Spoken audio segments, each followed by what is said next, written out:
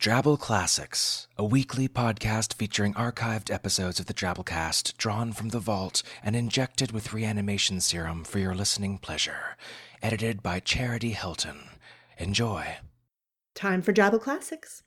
Okay, yes, it is past time for Drabble Classics. Where have you been, I hear you ask? And the answer is very reasonable. It's that I adopted a zombie baby dinosaur, and it's taken a lot of time to deal with.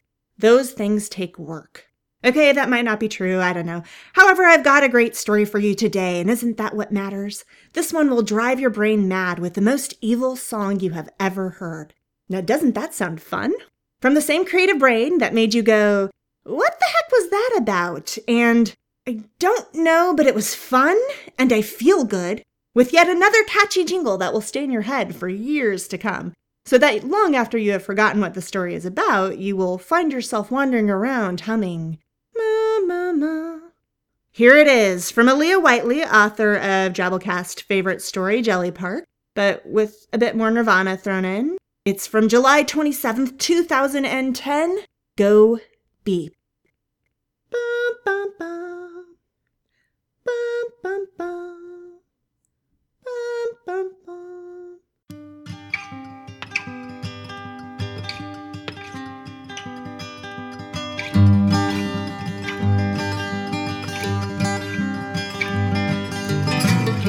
Hello and welcome to the Drabblecast, episode 173. The Drabblecast is a weekly flash fiction podcast magazine that brings strange stories by strange authors to strange listeners, such as yourself. I'm your host, Norm Sherman. Got a story this week that's gonna rock your socks off, Seattle grunge style, but first, a drabble. Drabbles are stories exactly 100 words. Send yours into drabblecast@yahoo.com. This week's drabble is Sunday Go to Sockin' by Vela Damon. Vela lives in Texas, but she doesn't have a horse or a cowboy hat. She looks terrible in hats, and a horse probably wouldn't be too comfortable crammed into the garage with all the holiday decorations and half-finished projects. She hasn't won any impressive awards or unimpressive awards, but her short stories have appeared in Toasted Cheese, Thrillers, Killers, and Chillers, and Daily Love.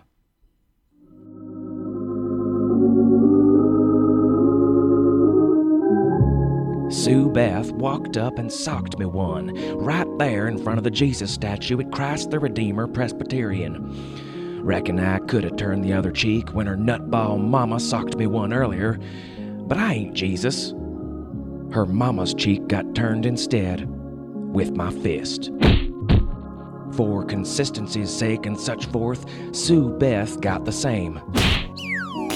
Dang, Cicely Ray, that's just Mama's way of saying, looky here. Well, how am I supposed to look anyplace else when she's socking me? I never thought of that. That girl ain't right in the head, probably on account of getting socked in it. I gotta find a new church.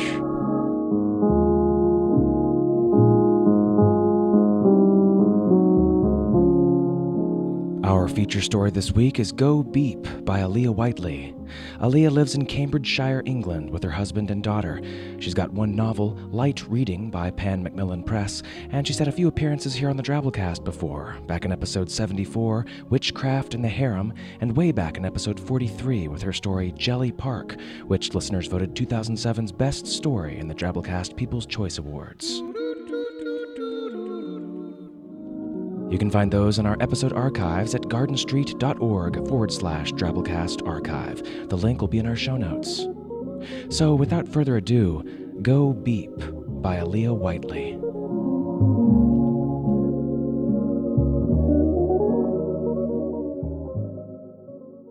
I'm a fan of Nirvana. I'm a fan of the band, rather than a fan of the concept. Although, hey, what's not to like about the idea of being no longer subject to torture over the fires of greed, hatred, and delusion, free from all suffering? Yeah, that sounds pretty good. But if I really wanted to be free of everything that makes us human, then I probably wouldn't dig bands like Nirvana anymore. And that would be bad. Then I wouldn't be me anymore. I have a lot of thoughts like this. Mandy says I talk too much, and she's right. She's right about everything. I mean, she wouldn't be my girlfriend if she didn't have that mystical ability to put her finger on the universe and say, hey, this is a work in progress, guys. It's left wanting. We're the happiest couple that ever lived, and that is not hyperbole. That is fact. I should say, we were the happiest couple that ever lived. Until the event that was the Beep song.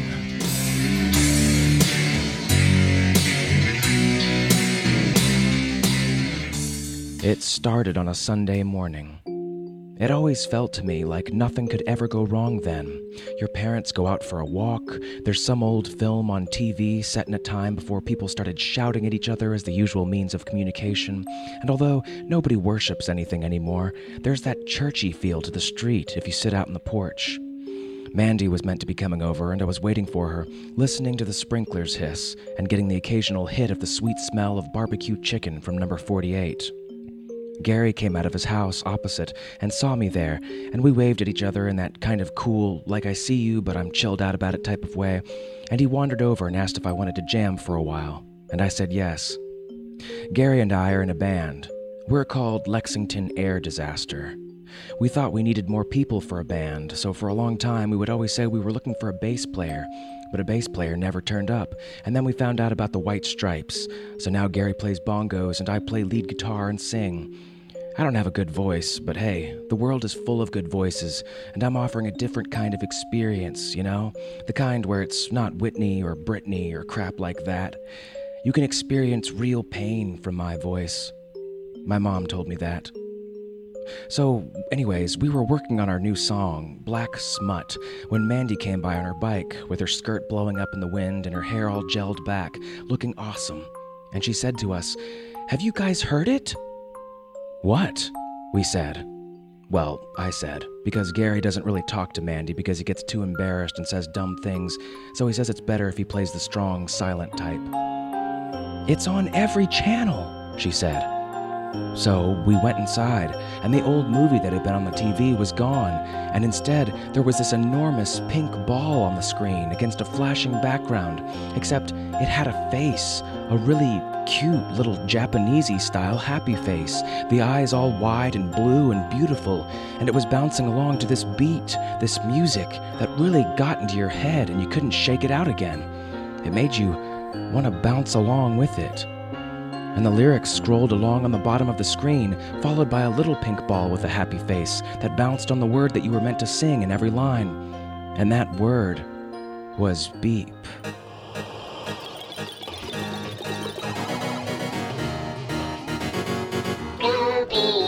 If you're really cute,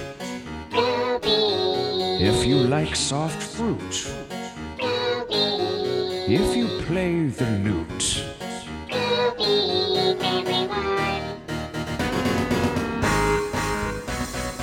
I dragged my eyes off the screen and saw Mandy and Gary both mouthing along, shrugging their shoulders and nodding their heads. I figured it was only a matter of time before they started bouncing, too. The next verse was even more catchy. I felt tiny bubbles rise up inside me, pink, glorious happiness growing and growing, and I wanted to beep, too. More than anything else in the world, I wanted to beep, too. if you own a dog, if you've eaten frog, if you've worn a clog,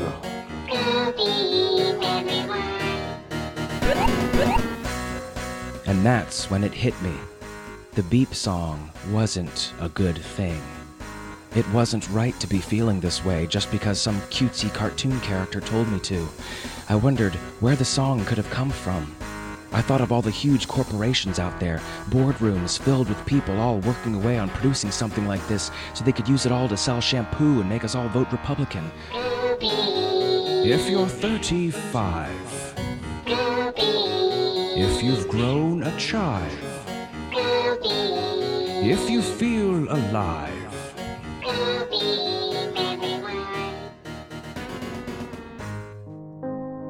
And I knew then that it was the most evil song I had ever heard. and I've listened to Led Zeppelin albums backwards. I mean, I'm no stranger to musical evil, but this beat everything else hands down. It came direct from Satan, this feeling of bouncy, beepy happiness. It was not the way the world was meant to be. It was the hardest thing I've ever done, but I turned off the television. "Hey!" said Gary and Mandy at the same time. Mandy even tried to get the remote off me, but I pushed her back and told them that we were witnessing the beginning of mind control by the governments or the corporations or by aliens. I didn't know, but we had to fight back. We had to stay away from the television and the web and the radio. We couldn't take the chance that we'd lose our minds to the beep.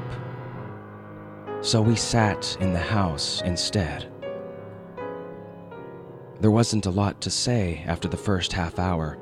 Have you ever sat with friends in total silence? I mean, no tunes, no background noise at all? Pretty soon it becomes hard to even swallow without it sounding like a gunshot. My parents never came back from their walk. Maybe they decided to go to the park and stay out for lunch. They did that kind of thing sometimes. But maybe not. Maybe something more sinister was happening. We had cheese sandwiches and Doritos for lunch. We cracked open some beers and lit a couple of ciggies around 3. It must have been past 5 when we saw the first pink ball car. It drove down the road, honest to whatever deity you chose to worship, a bubble car with "Go Beep" written down the side in black, and the guy driving it had the scariest, emptiest smile I have ever seen in my life. He slowed down and waved at us when he saw us watching, and he was dead behind the eyes. And then he started to throw little pink bouncy balls out of the car window, and they bounced all around crazily all over the street, like an explosion in a soft play area or a cluster bomb. No word of a lie. It was deeply terrifying. I told everyone to get in the garage. "No way," said Mandy. And then she said she'd had enough of fooling around and she was going out to see what the pink balls were all about. I grabbed her around the waist and got her on the floor, and Gary sat on her for a while, and that was when she got really pissed, pushed him off, and kneed us both in the privates. Before we'd recovered, she'd left. My Mandy, lost to the beep song, walking around in the pink balls, thinking everything was A-okay and life was great, and I couldn't take the thought of it. I had to do something. I had to act. It was obvious. The only way to bring everybody back was through counterattack. I'd use the music.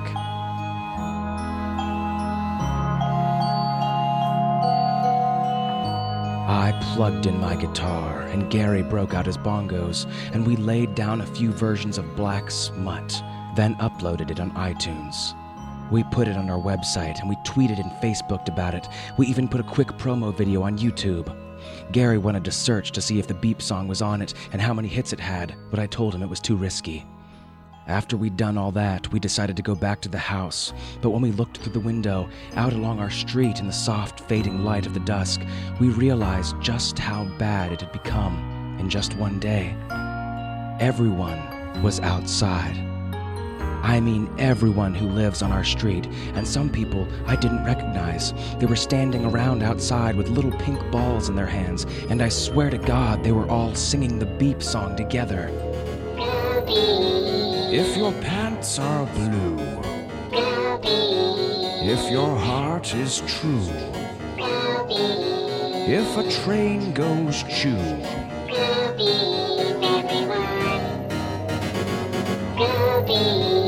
for a tasty treat, if you want to eat, try the new Beep Sweet.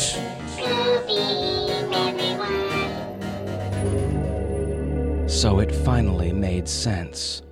Those pink balls contained sweets. It was a new form of viral advertising, an infection, and everybody wants to get it, to feel like everyone else, and so we're all buying the product and we'll all be eating these beep sweets forever. I wonder what they taste like, said Gary.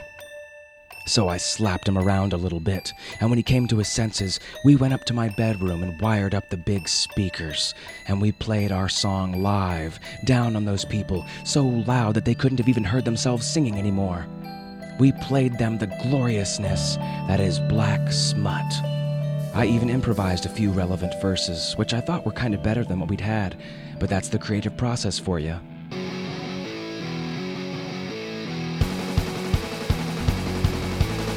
Does life come with one big but? Then raise your fists and scream black smut. Have you ever missed the cut? Then raise your fists and scream black smut. Do you have a wobbly gut? Then raise your fists and scream black smut. Raise your fists and scream black smut. They stopped singing. They looked up at my bedroom window, and I could see them coming back to reality, frowning and wondering what they were doing in the middle of the street. Don't wanna be like Jabba the Hutt. Then raise your fists and scream black smut. Eat less sweets and work that butt. Raise your fists and scream black smut. Raise your fists and scream black smut. Raise your fists and scream black smut. Raise your fists and scream black smut. Raise your fists and scream black smut. I even got the high note at the end right. By now, everybody had ditched the beep sweet bubbles and were raising their fists up to my window, just like I'd hoped. It was the best feeling in the universe. The street was back to normal, shouting and moaning and telling me to turn the goddamn volume down. I even spotted my parents in the crowd, how my dad was pulling that face he makes whenever he's grounding me. Gary and I did a high five. The street was saved, and we were all over the web, too. So it was only a matter of hours before the entire universe was saved, and we had done it, all by ourselves. We were officially awesome. But in the midst of our private celebration, before my dad stormed into the bedroom and ordered Gary home and told me I wasn't getting any chicken dinner that night, my thoughts turned to Mandy. Oh, Mandy, as Barry Manilow had once said, Mandy, you gave in to the beep song. Can I ever forgive you? Of course, the answer to that question was yes. But it turns out she hasn't been so eager to forgive me, given that I wrestled her to the ground and got my best friend to sit on her. So, we're talking to each other and thinking about maybe getting some counseling. That was her idea. And we'll work through it.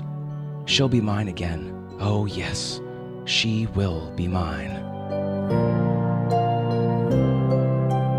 So this morning, I'm just sitting out on the porch before school, and the world is back to normal, and nobody even seems to remember the beep song. Maybe that's how it should be. We are meant to be miserable boys and girls. We are meant to be angry and lonely and screwed up, and not popping happy little beep sweets. Remember that next time something really good happens to you. We are not living in Nirvana. We are living according to the lyrics of Nirvana. We like to sing along and we like to shoot our guns, but we don't know what it means. And that is as deep as I'm going to get on the subject. Oh yeah, I saved your asses, people. I black smutted your asses out of viral marketing hell. I am a rock god. And on that note, I tell you that it is time for double math, and I urge you to be strong. Peace.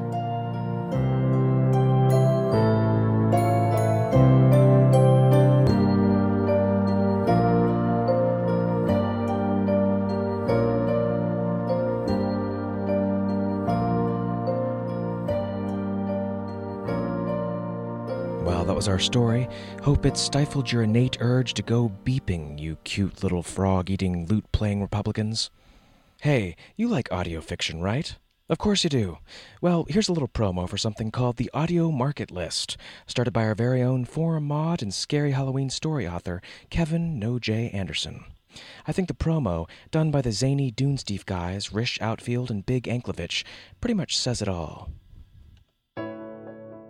Hi, this is Rish Outfield. And Big Anklevich here to talk about the Audio Market List, an online resource you need to check out. Oh, I checked it out long ago. Good stuff. No, I mean the people listening to this commercial need to check it out. Whoops. Hey, can we start again?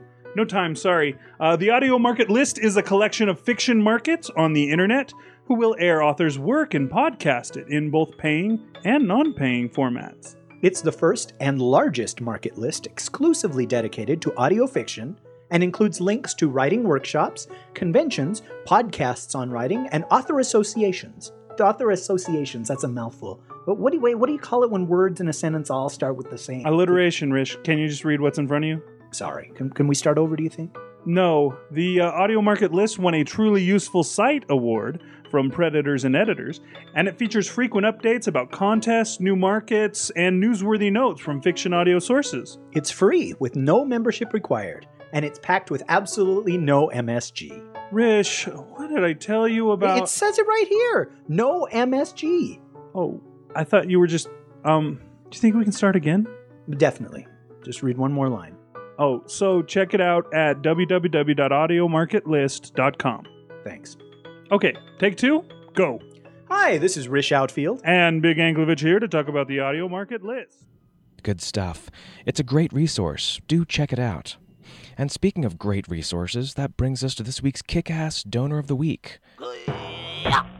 Sean Inglis. Sean describes himself as a nocturnal pteropine radiophile and teleophobe, 44 years old, mostly arms and legs in appearance, and works stitching together IT systems so old it almost qualifies as forensic archaeology. He's married to Debbie, who's something of an expert in the gentle psychological manipulation of schools and businesses into better performance. Consequently, he spends most of his spare time trembling like a rat in a maze, fearing for his id. She's got a mind like a steel trap, he says. It's cute, though. They live in an old house on the highest hill in the area, swamped by moles, bats, screech owls, and according to John next door, a panther. He argues that the panther finds badgers tasty, and he's probably got a point, since you never see any badgers. Check out Debbie's school consulting work at www.square2.co.uk. Thanks, Sean and Debbie. You folks at home, you know it's easy to help out the Drabblecast, right? We've got support options linked off of our main page, drabblecast.org. Your donations help us pay authors for their work, and we greatly appreciate whatever you can give. All right, moving on to this week's 100-character Twabble story winner, Mr. Logistic Vantra Shell of Lob, with this concise and ephemeral little story. Me? Of course I remember. I was eating lunch, fresh tuna, when I got the news that the president had been unassassinated.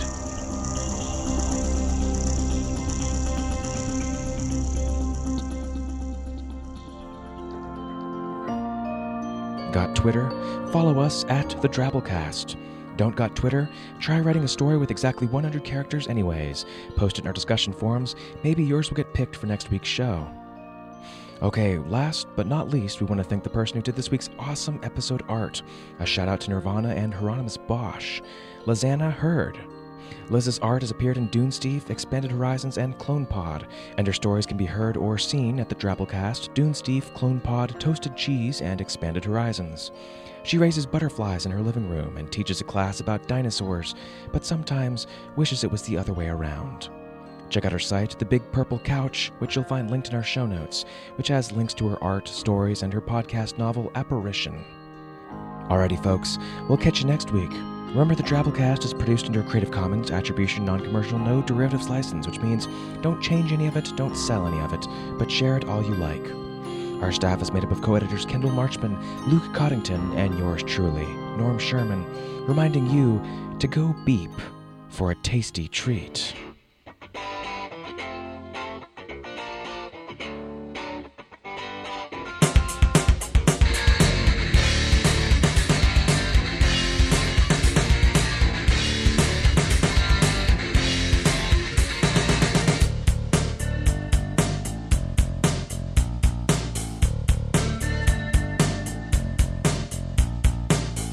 Load up on eggs and softened cream cheese. Preheat your oven 350 degrees. 1 cup sugar in a heavy saucepan. Take 10 egg yolks and whisk them in.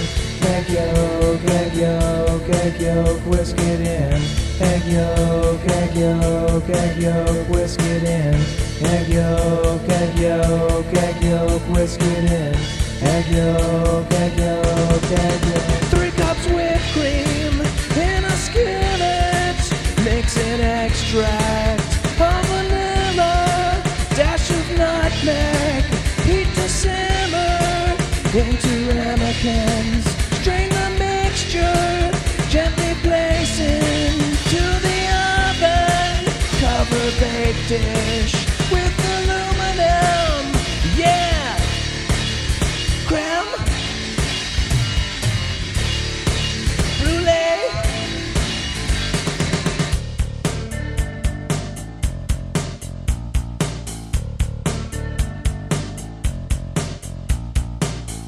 Cook 40 minutes until custards are set. If center's wobbly, it's not quite done yet. Refrigerate for an hour or 2, or until custard's chilled all the way through. Way through, chilled all the way through. Way through, chilled all the way through. Way through, chilled all the way